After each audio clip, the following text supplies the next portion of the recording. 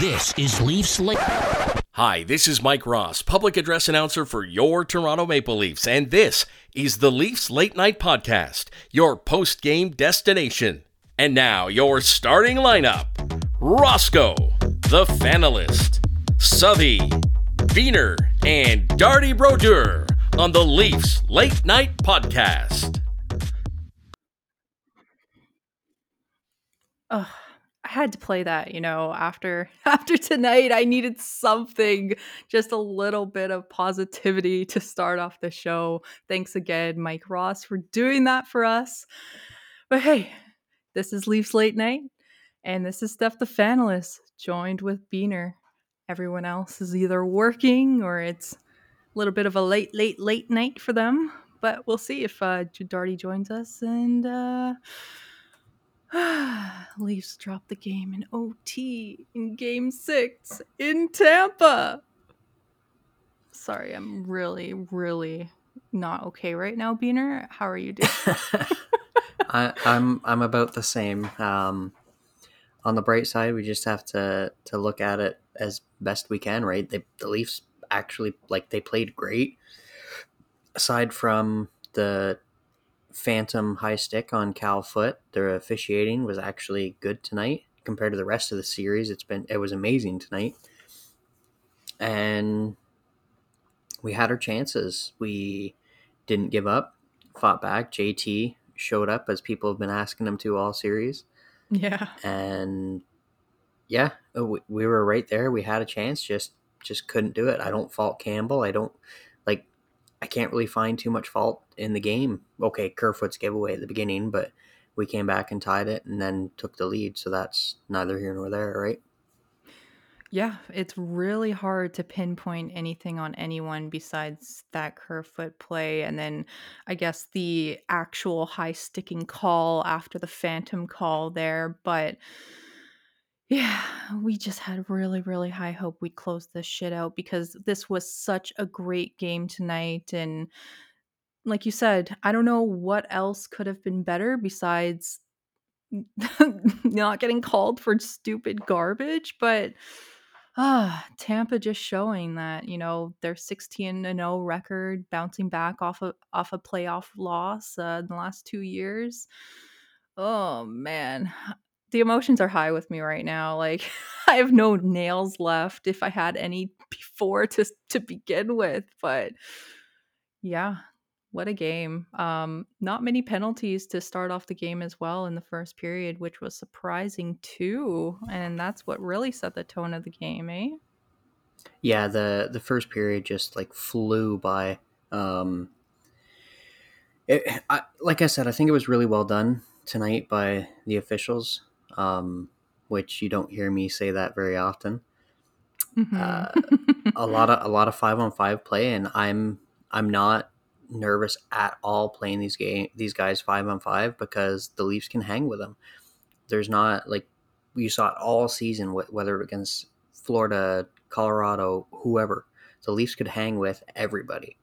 Yes, there was blowouts. Everybody gets blown out at some point or another, but they had every opportunity to do it, and just we gotta pick ourselves up and get ready for Saturday.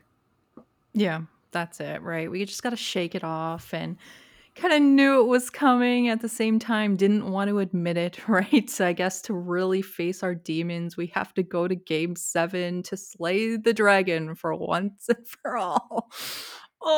It hurts, especially watching such an excellent game by the Leafs and the reactions on the bench, Keefe and Dubas, Shanahan up top. Oh man.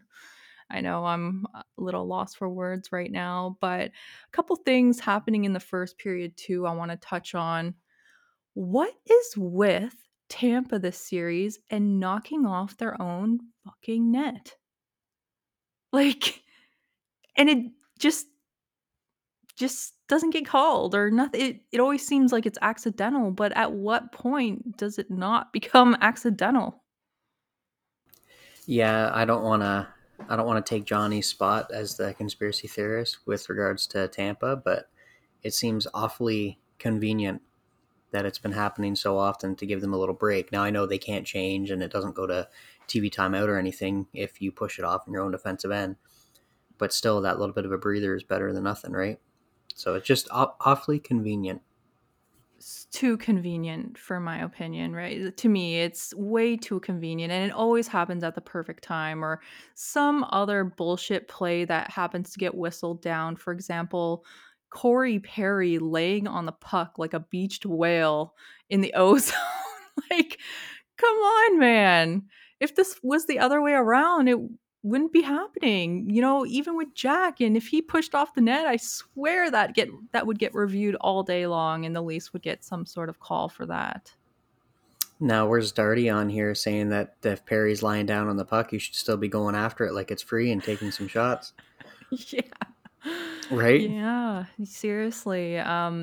This first period, it was really even, and it just goes to show the shots alone 10 minutes into the period, it was only 4-2 for Tampa. And I gotta say, tonight the guys were blocking shots like crazy. Both ways, right? I believe Absolutely Lyubushkin led were. the team. Yeah, 5 blocks for Lyubushkin alone, but wow. Just yeah, and William Nylander too, rotating through the lines in the first period, through 1 through 3. So really looking for that first goal, such an important goal. But lo and behold, just you know, small mistake which turns into something huge. It's super magnified because, of course, it leads to a goal. Um, Kerfoot backhanding a pass, thinking Brody is right there, but Palat's like, "Ooh, thank you very much." Intercepts that puck straight down on the rush and doesn't miss. Oh, it Yeah, was that was a bad look. I don't, and it's so out of character for Kerfoot too, right? Because normally Kerfoot would grab it and he would just, at the very least, just skate to the blue line and dump it in. Um, I'm not sure what he was thinking, um, but good on Jack for bouncing back afterwards and yeah. and holding the line. Right, Jack played amazing tonight, and really like even Justin Hall played great tonight. Yeah, yeah, I totally agree. Huge blocks from Justin Hall tonight, especially in the third period and the overtime. Oh my God. Nothing bad whatsoever to say about this guy.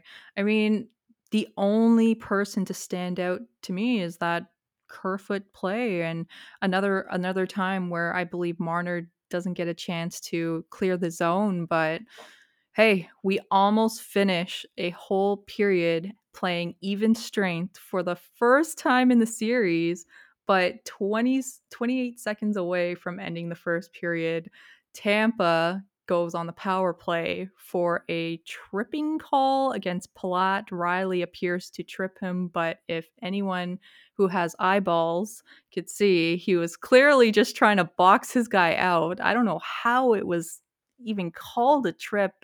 So much panic in front. And, I thought he was doing an excellent job of having his man getting the stick. And suddenly that becomes a trip.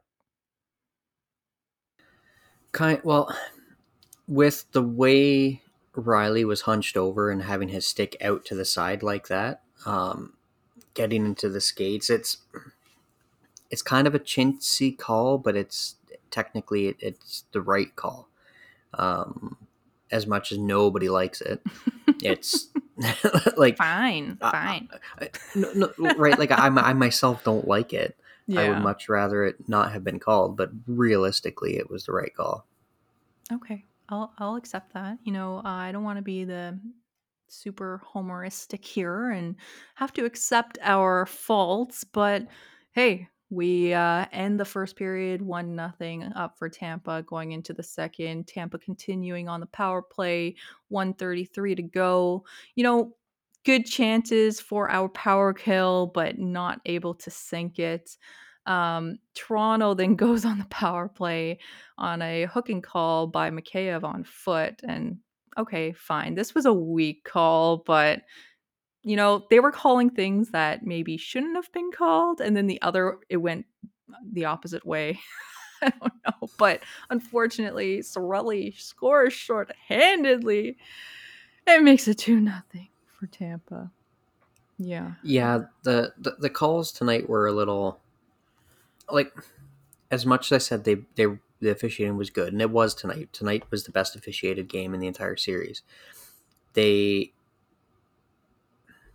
how can I word this without sounding like I've completely lost my mind? Um, It's okay. they were the calls that had to be made. Like, I was ridiculously surprised that they got Nick Paul on an embellishment after the Justin Hall interference call, which yet again I'm okay with because he did go down a little easy, but you don't normally get that call, right? Normally Yeah. they just pick the person who created the initial infraction. Doesn't matter if there was an embellishment or not, and then that's that. Yeah. But yeah, even the hooking one on Cal Foot, it technically it was still a hook. We've seen a lot less called in the series. Yeah. Yeah. You're right. You're right. I'm just still mad, but yes, that one was legit, of course. You know, at this point, Leafs Nation had hope because we did come back from going down 2-0 last game, and Leafs were playing solid. They did not lose commitment to the game. They did not take their foot off the gas whatsoever, in my opinion. Anyways, they came out blazing, and before you know it, Matthews wins a draw. Nylander to the point. Geo, huge shot. Matthews with the tip and in, giving the Leafs life and cutting the lead in half for Tampa. Ooh, baby. He was really looking for that. Yeah, and that kind of goes back to what we saw in the last game when Keefe put Giordano on the first power play unit, right? Hmm. And just saying that nothing against Riley, not that he's playing bad, but he's more of a distributor, whereas Gio's just looking to get it at the net. And there's nothing wrong with that. It's a little bit of a change and a good look. And that's what you saw in this play. Gio he didn't like hammer it. It wasn't 100 mile per hour slap shot. It was a hard shot, but Yeah. just trying to get it there to create the opportunity. And of course, with Matthews in front, if Point's going to leave him open like that, he's going to get that every time. Oh, definitely. And, so happy at this point. But at the end of this second period, it just gets even better. The guy, John Tavares, who people have been shitting on all year long, pulls through. Huge goal. Looked like Spezza was trying to tip it in from up top of the cage, but I'm so glad he didn't touch that puck because it wouldn't have been a goal. His stick was way above the crossbar. But 33 seconds left into the period. The captain scores. We are on cloud 9, tying it up in this game.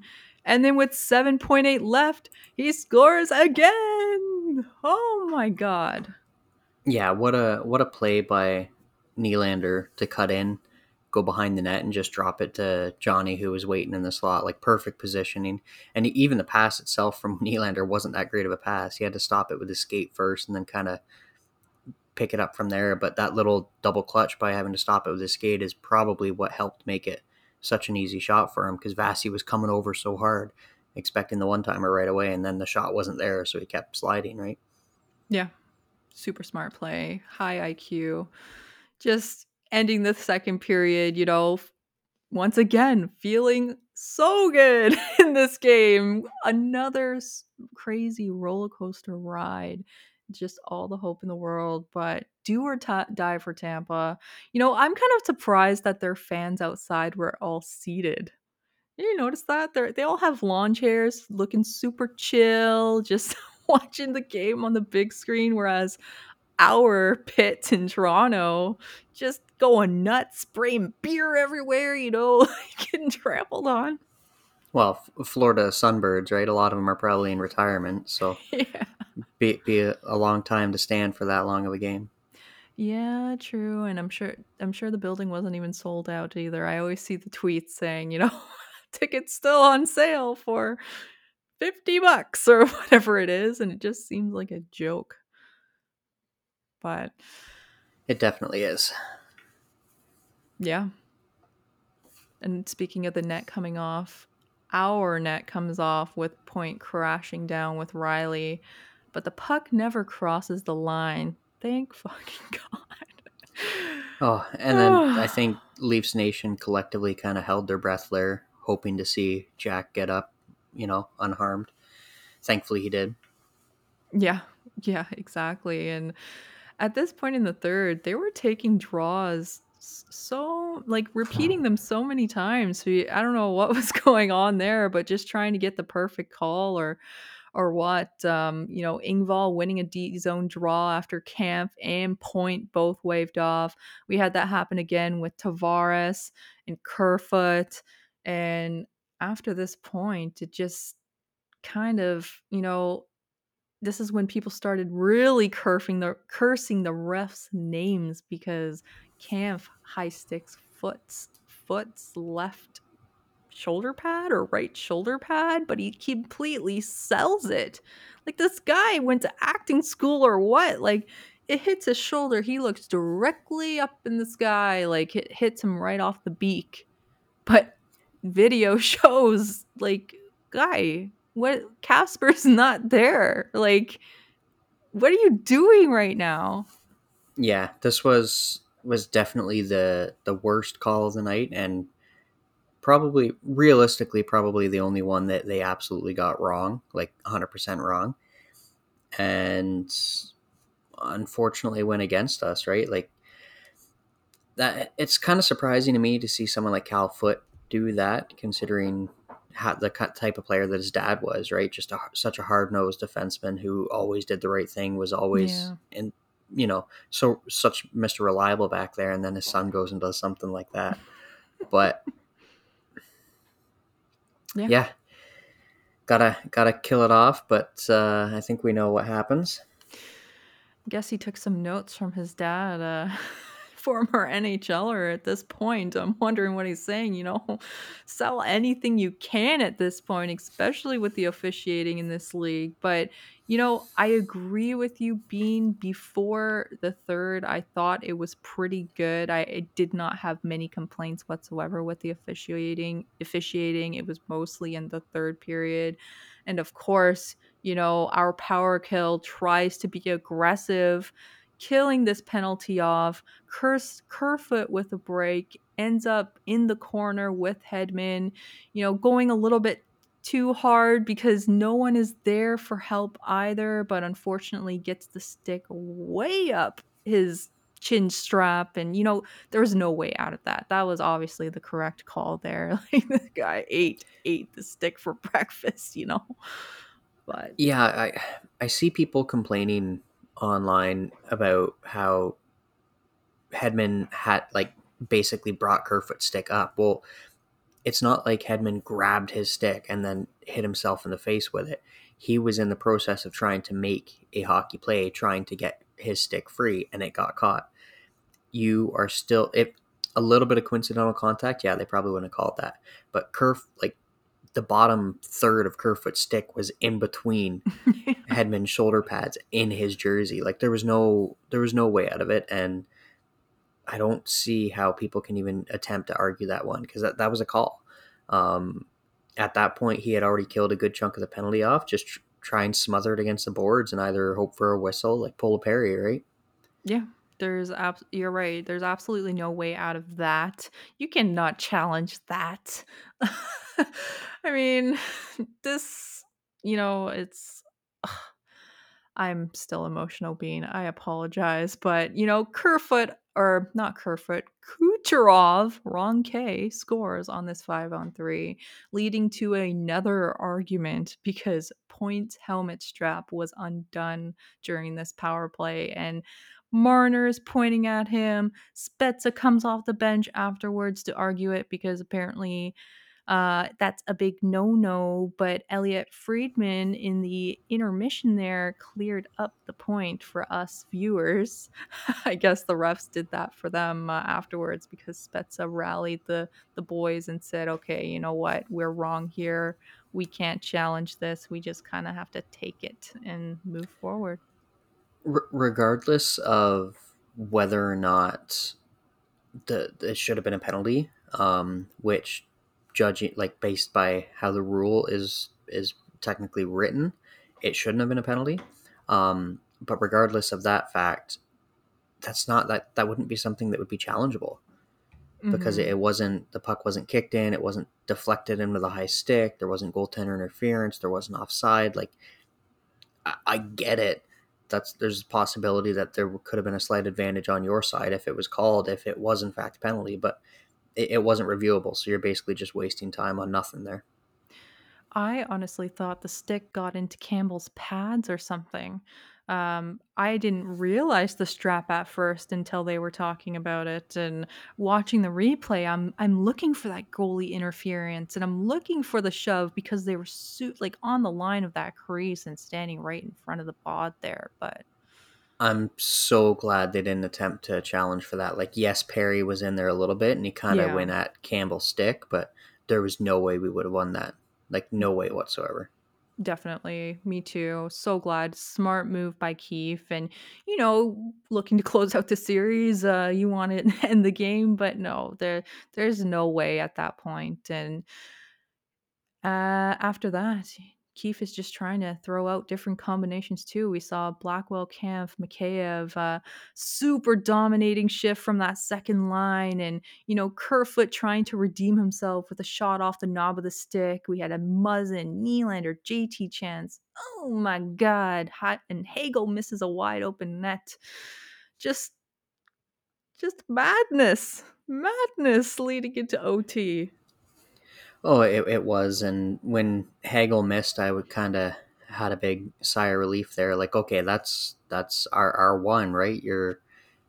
If you do the old hockey god saying, right? If you play the game right and do all the little things right like you're supposed to, then things will go your way. And that was just a sign, like, okay, you know what, maybe things are going to go our way tonight, because there's no way in hell he should have missed that. And you even saw when he went back to the bench, he knew it. Yeah, that easily could have been the end of the series for them, the end of this year for them. And, the demons inside my head told me that he was going to be the OT winner just because that's the way it works for the Leafs, unfortunately. Um, but hey, the Leafs go into overtime 3-3. The Leafs have scored at least 3 goals on Vasilevsky every game, and trying to break more curses that have strung along this series. I don't even know what you want to call it, but hey, overtime for the first time, deserved. Both teams played super hard. 48 hits for the Leafs, 60 for the Lightning, 21 blocks apiece, which I'm shocked about. It seemed like they were blocking way more than they were hitting tonight. And that's just in my opinion, but only one power play opportunity for the Leafs, so that just goes to show that the whistles were put away at some point, especially in that third period. And another couple power play opportunities could really have really changed this game. Well, and with your comment on the blocks, like, I think everybody kind of buckled in and understood the importance of the game and how much one goal could change everything and mean an awful lot, because you saw it from everybody. Like, okay, Matthews has been playing great defensively, hitting everything all year, but he was blocking. Hall was blocking, and actually blocking well. Yeah. Um, Everybody, Labushkin had a handful of good blocks. JT was in there all the time. Even Willie was trying to do blocks. Like, everybody was buying in, and it was so nice to see that. And I made a comment in, I think it was in our Discord, how right off the hop in the first period, the Leafs were playing as such a team unit. It was so, even when they got down to nothing, it was so refreshing to see the way they were playing as a team, as like basically just this one giant mind that had one mission and one goal. And if a defenseman came in, they were covered right away, and it didn't.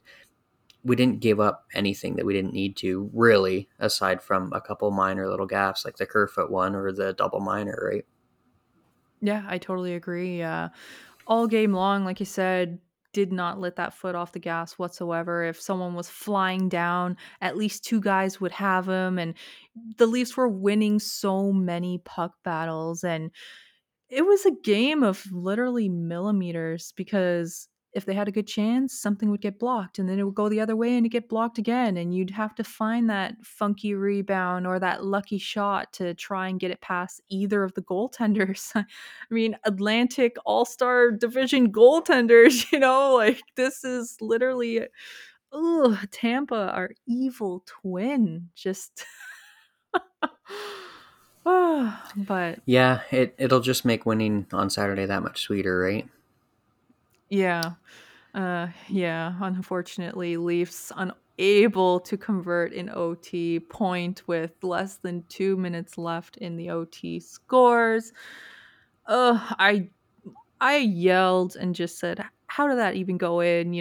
Was there interference?" Like trying to look for anything on this play just to see, but too little, too late, and Matthews too, held by Killorn for how long? Like 20 seconds, 30 seconds, no call. He had Kerfoot just elbowed. Matthews had just had such a beautiful tip in front just prior to that too, and had such a great chance to win it, and it just went wide. He just didn't get enough of it, and that's as much as it sucks and as much of a hockey cliche as it is. That's what happens, right? That's how overtime goes, and they just have to make sure that they can not get too down off of this and keep going because Yeah. they were right there. It's not like they dominated and they snuck it into overtime. Like they were right there. They had this game. They played great all throughout it. Tons of chances. Yeah. They can do it. They can. They can. And I know it has to be the hardest way possible, for Leafs fans. They can definitely do it. I know a lot of people were really positive today, and I really appreciate the positivity. Don't get me wrong, but of course we have to eliminate these demons in the back of our minds. And ugh. But everyone played a really solid game tonight, so I'm gonna ask. I'm feeling pretty good. Pretty good.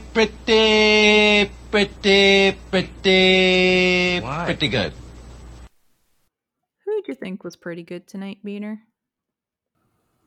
Ooh, that's a tough one. I didn't. Who were the 3 stars?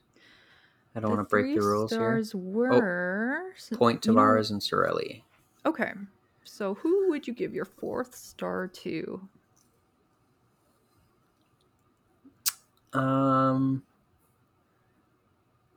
going to say Matthews because, like, not only did he get the goal, but there was multiple times where he came back to help his defenseman back in the corner win puck battles and break up plays, and a couple times he even lifted the guy's stick as he was going in for a shot. So he didn't just check out when the Leafs were up. He kept going, kept grinding, trying to ensure that they had the best chance at winning. Yeah, really good pick. He was a beast once again tonight. This guy is just on a different level night in and night out. Can't wait till he's, in his actual prime, like 27 years old-ish, 26 years old. Imagine how how things will turn out then. But hey, for me, it's tough. JT is really sticking out to me because of the 2 goals, of course. But I'm going to give it to Soupy because he really kept us in the game. Even though Leafs played a really solid game in front, he made some incredible saves that could have easily gave another couple for Tampa. So, yeah, Jack Campbell, awesome night tonight. Even though it was an 886 save percentage, you know what? If you watch the game, it did not seem like that whatsoever. Yeah, Soup played great, and I think the save percentage just looks the way it does because that's kind of how the whole series has gone, right? It feels like there's a lot more shots than there actually was. Like, what did the Leafs finish, or Tampa finish with 35 shots on net? Well, their attempted shots at the net had to have been what, 75, 80? Oh yeah. Once you factor in misses and blocks and everything, and even though they're not hitting the goalie, that still factors in because you're still bracing for the shot. You may have already moved as a reflex to try to save it. So I don't fault Campbell at all. We definitely are not getting out goaltended in this series. That's for sure. Now, in our group chat, you said it was a weak one on that Sorelli goal.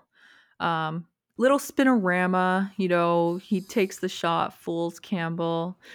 Yeah, it could have been one to say. With yeah, the only reason I said on that particular one that is weak is because of the fact that it was along the ice. If Mhm.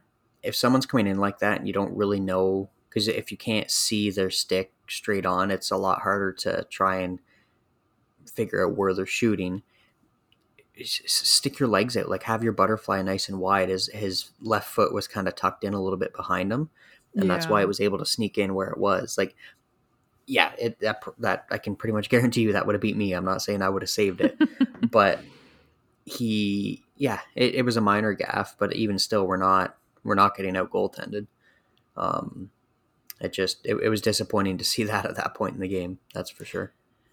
Now that you say his leg got stuck, it just reminds me of that play where there was a wide open cage as well, and his leg also got stuck again trying to recover. So these are the moments for me where I think, luck was on his side in those positions, but honestly, the saves made up for it at the end of the day. Soup was really tracking pucks, and as much as Vasilevsky was flashing the leather tonight, I think Soup had just as many excellent saves as well. So Yeah, absolutely. we do have one comment from on Twitter, and it's from Mike at Mike the Fanatic. I want to hear your thoughts about this being. He says the NHL should seriously be ashamed of themselves. Still don't think Bettman doesn't have a fix. In for Canadian teams to win? Yeah? You sure? Okay. Beyond sick of the refs ruining fantastic hockey games. The Leafs had one singular power play all game. One! Cheers, guys. Kind of touches on what we've been talking about, but just to express more frustration from Leafs Nation. And also, there's pictures and everything to go with that. Um, with that explanation there, just to show and prove his points. So, thank you, Mike, for that. I totally agree with you there.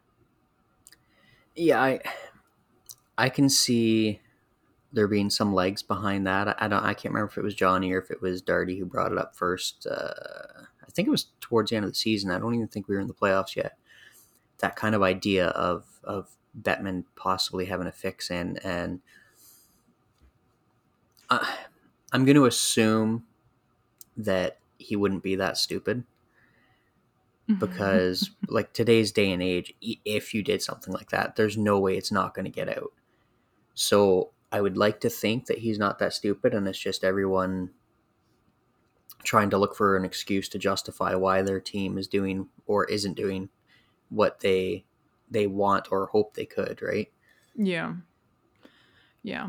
So with that being said, and we've been praising the Leafs game tonight, would there be any changes you would make for game 7 being any lineup changes, or if you had your chance to speak to the guys, what would you say?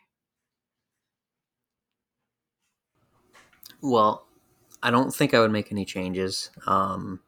As much as that pains me to say, because I want to see Lily back.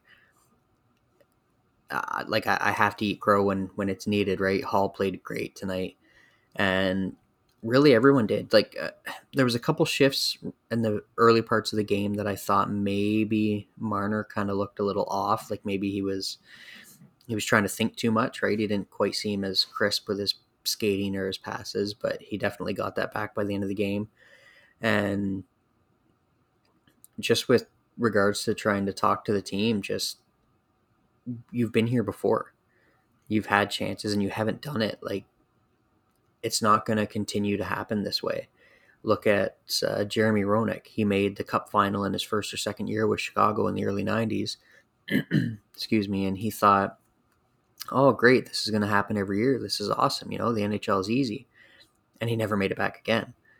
Like, great career, great player. Just guys don't really I don't know if everybody realizes in the moment how difficult it is even just to get to the playoffs on a consistent basis, let alone try and make a run. So if you have a chance, you gotta take the opportunity and look at the guys on the team.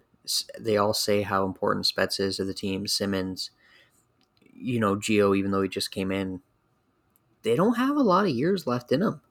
As much as it pains me to say, I'd love to see Spezza keep playing, even if he only plays a handful of games a year. But they don't have that many games left in them, and you've already seen it with Thornton, with Marlowe. You've seen players come and go out of that dressing room who have played forever and have not won a cup. Yeah. So first step is the next game, right? Just win one. That's all you got to worry about. Win that one, go on to the next game.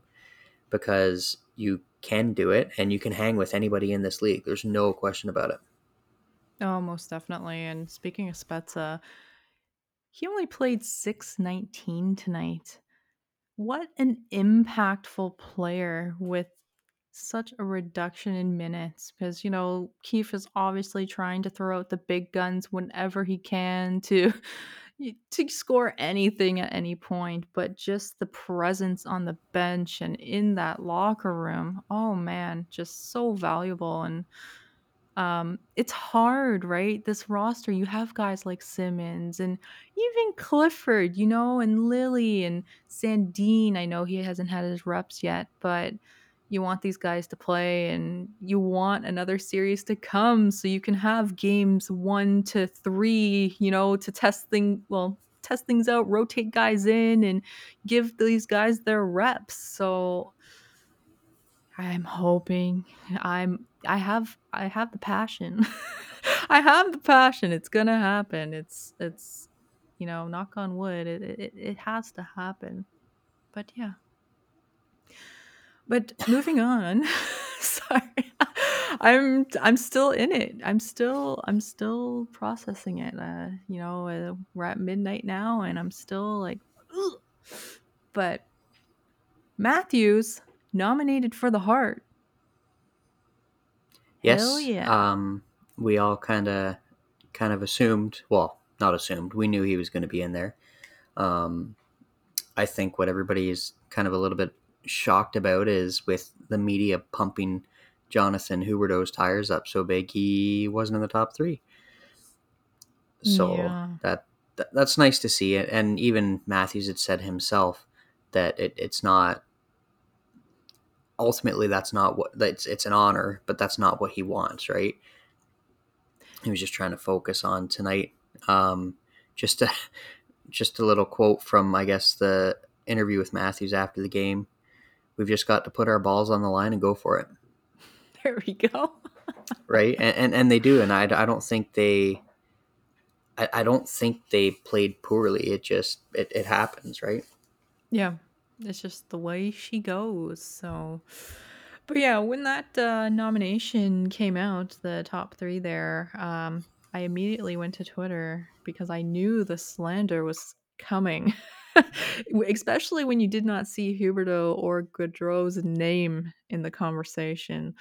And everyone in the West, anyways, was really cheering for Gaudreau. But hey, I think Matthews is definitely top 2, definitely deserves it as well. We've been, saying amazing things about him all year long. But I think the biggest controversial nomination has to be the bunting for Calder. I'm so happy he's gotten the nomination, but it's just sparked, more toxicity on Twitter. Oh my god. Yeah, and we've talked about this a lot over the course of the season. And as much as I love Bunting and I would love for him to win the Calder, I still think it's going to be Seider, and not anything to do with age. I don't give two shits about the age thing. Just the difficulty of playing defenseman in the league as opposed to a forward, right? And then it shouldn't, but it's going to go against him that he played with Matthews and Marner. Like if you think about it, it should almost work in your favor if you're good enough to stay with two of the best players in the league all year. Like McDavid doesn't even typically have a winger stay with him 90% of the year. So that should factor in his favor, but it's not going to. Um, Yet again, he can tip his cap and thank everyone and look at it as a great honor to be nominated. But yeah, Yeah. Interesting stat, though. Thanks, Marty, for this. Bunting, 92% of his points came at even strength, whereas 72% for Zegras and 54% for Cider. Obviously playing with superstars, but we have to remember that Nick Ritchie was in that original position to start off the year, and Bunting literally snaked his way all the way to the top through his effort and ability and just proving the guys wrong and everyone else wrong in Leafs Nation. He came into this team kind of people, especially if you don't play fantasy and you're not familiar with stats and players, like, who is this guy? I've never heard of this guy, especially he's the oldest one on this first line now. But he started off with a really hot shooting percentage. I remember talking about this early on in the year because he had good stats with the Coyotes. But I think the thing that people fail to realize is that there's three parts of the eligibility with the Calder, and I think the thing that the NHL is kind of behind on is when they're not counting major pro leagues like the European leagues. So if you want to throw in the argument that he shouldn't be eligible because he's played X amount of games and he's barely made the cutoff, if we were to count European leagues, neither would Kaprizov, Pedersen, Panarin, or Matthews would have been eligible to win the Calder. yep. Oh, and you're so right. Like the list of players that have played full seasons over there is huge, and I don't know why they don't consider it, especially the KHL, which kind of surprises me the most because that's probably the closest comparison there is to being a professional league, right? Compared to the NHL. Um, the big thing everybody seems to kind of focus in on is the age. Like, they must not have attained their 26th birthday by September 15th of the season in which they're eligible. Now, 26 is still fairly young. Yeah. Like especially for a hockey player. If you think 90% of the players that play, they don't. A lot of them don't make it before they're 20. Hmm. Like it takes a long time to work your way up, and especially someone like Bunting, who he didn't have the best of the best growing up. He had to fight and claw his whole way up. And we're not talking about who was the flame that won at Makarov when he was 31 in the 80s. Yeah. Like Yeah. that's not who we're talking about here. He's still in his mid 20s. He is still less than the number of games played for eligibility. Like, end of discussion. Yeah, no one's talking about Zegras. One of the categories of eligibility is less than 25 games in a prior major pro league season, and Zegras played 24 last year in the NHL. So he was right at the cutoff there. And yeah, Matt. And another thing that people don't notice is that Matthews would have sorry, has only played in Europe because of his birthday. He did not make the cutoff for the draft. So that's what sent him to Zurich. Yeah, I can't remember if it was his agent who suggested it or his family, and just that they felt he got pretty much everything he could get out of the U.S. National Development Program, and that playing over in Europe against grown men rather than kids would be better for his development. And coming in with 4 goals in his first game, I don't think anybody can argue the path he took. Yeah, exactly. I think the most interesting thing that stands out to me, though, about the bunting thing, and that a lot of people, like, if we really dig deep into this debate, if you look at his stats and you really want to go deep into history, this guy only started playing competitive high level hockey when he was 16 years old. Every other player's profile, you can see every team, U16, under 14, under 12, AAA this, could like all of these options. But when you go to Michael Bunting's profile, it's literally his high school and then his Don Mills Flyers U18 AAA team. And then the next year, he was with the Sioux Greyhounds. So there is a hot take out there by Mitch Marney on Twitter, which I don't know if it's safe to assume, but I'm sure many other players in this world who may be elite might be financially struggling and maybe did not have the means to play AAA hockey as a child and growing up and, seizing opportunities if they were ever given any.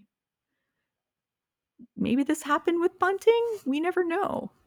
Yeah, I can't speak on it 100%, but there was a couple people that had made comments like that his parents couldn't afford to give him all the best equipment and put him in all the high-end hockey programs, and yet here he is, worked his way all the way up to the NHL. And that's the kind of story that you love to see, right? Like even someone, this is going way back, someone like Marty St. Louis, I'm not sure on the financial side of things, but he had everything working against him with his size, especially in that era. And he had to fight and claw for every inch that he got, and he made a Hall of Fame career out of it. So it's definitely doable, and it's nice to see. And I'm glad it's someone that's on our team, and he's turned out so well for us.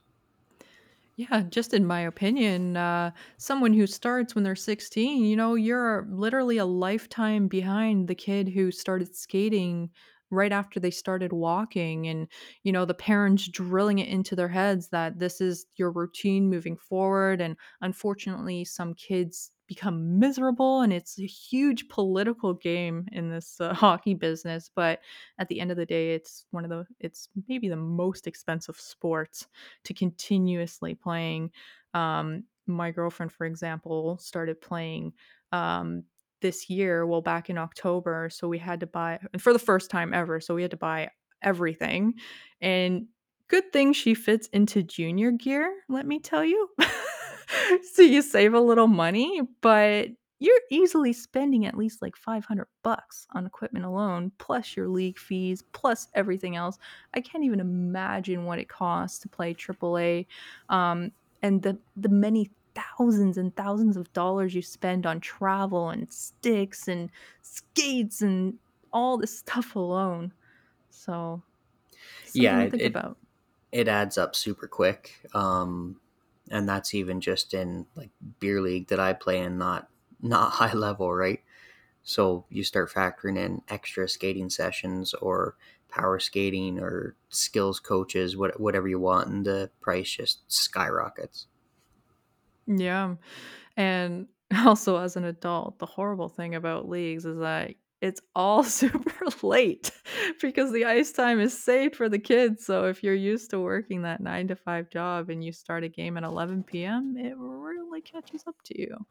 But hey, oh, hey, Darty Broder, joining us just before we sign off. But that's okay. That's good. That's good. No, I just I had He to get a lot just of got crying himself out. calmed down.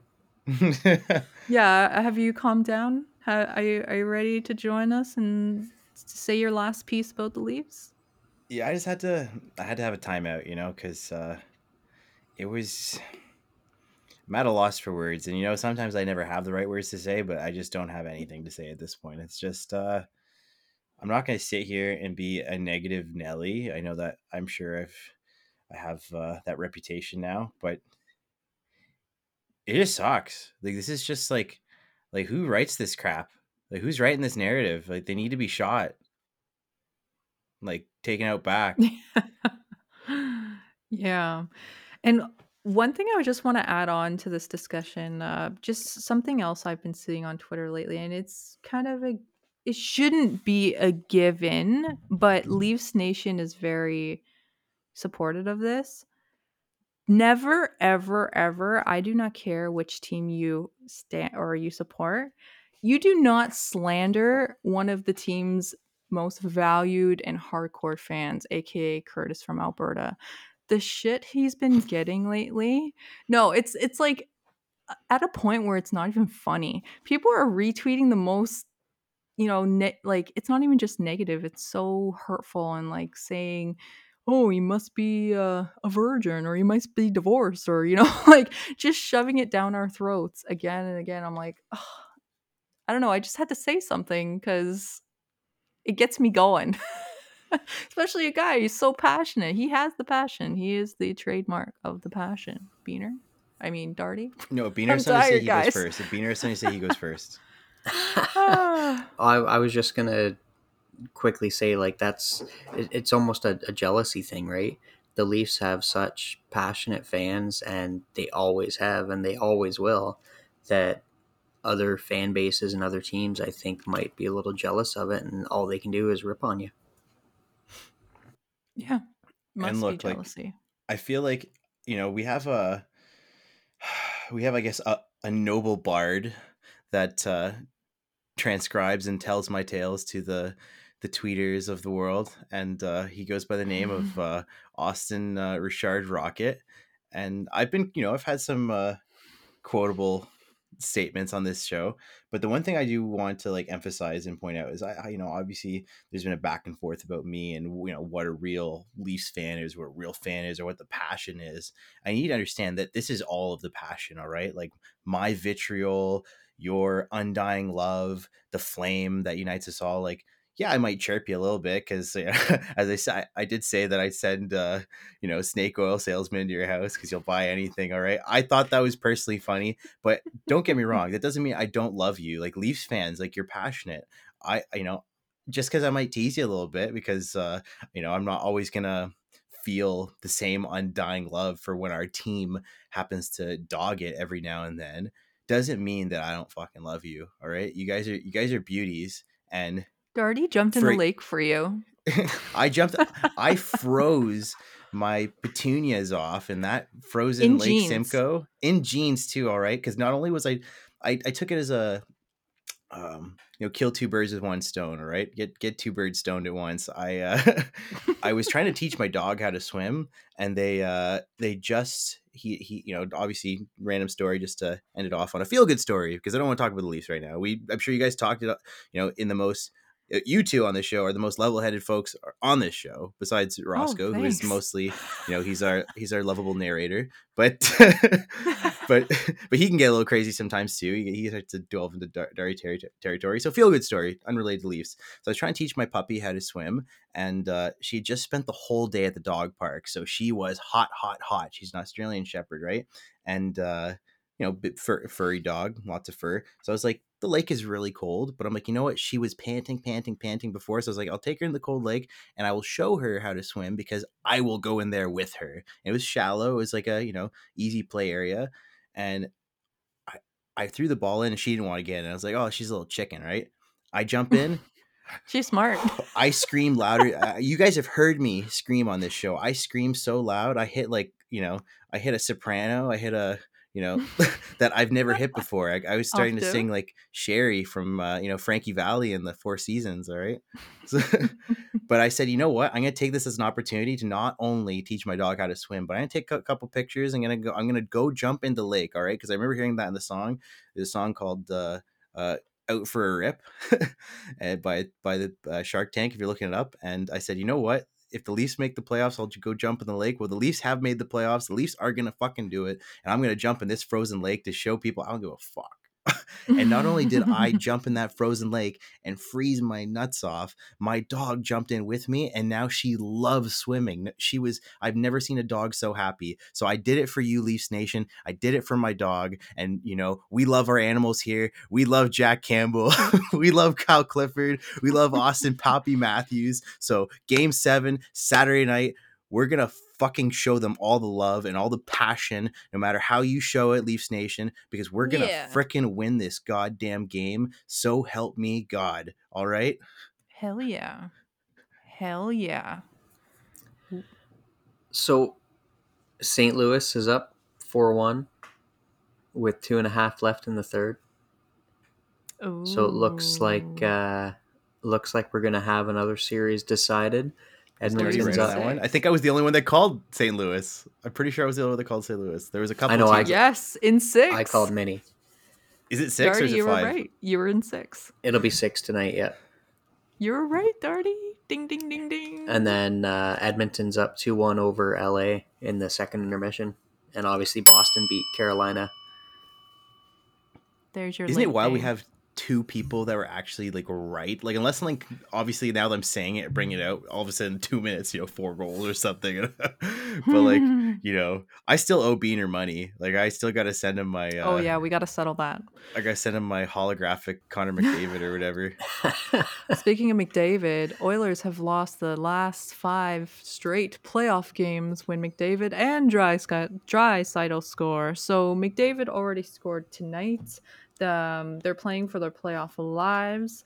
We have a goal from Kane and a power play goal from Jersey going into the third period. So we'll see how that ends. But lots of hockey tonight. Every series on the line.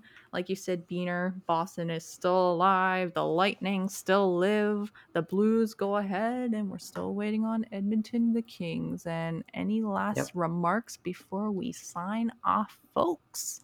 Parayko just sealed it with an empty netter. St. Louis advances. Here we go. Winnington, Beaner- Binnington. Beaner and Darty are our resident prophets. So we have St. Louis versus Colorado in the second round.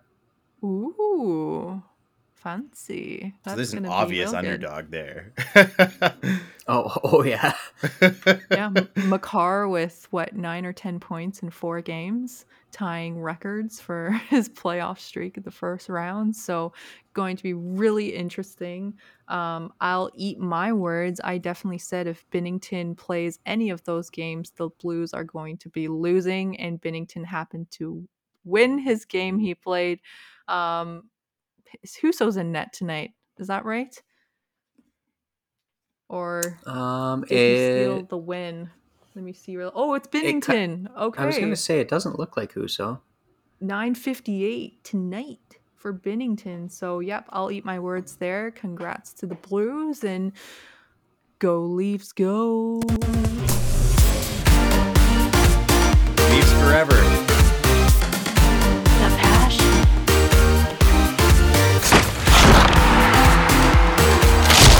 Follow us on Twitter and Instagram at Leafs Late Night, your night of post-game podcast. Available after every game on YouTube, Spotify, Apple Podcasts, Audible, and more.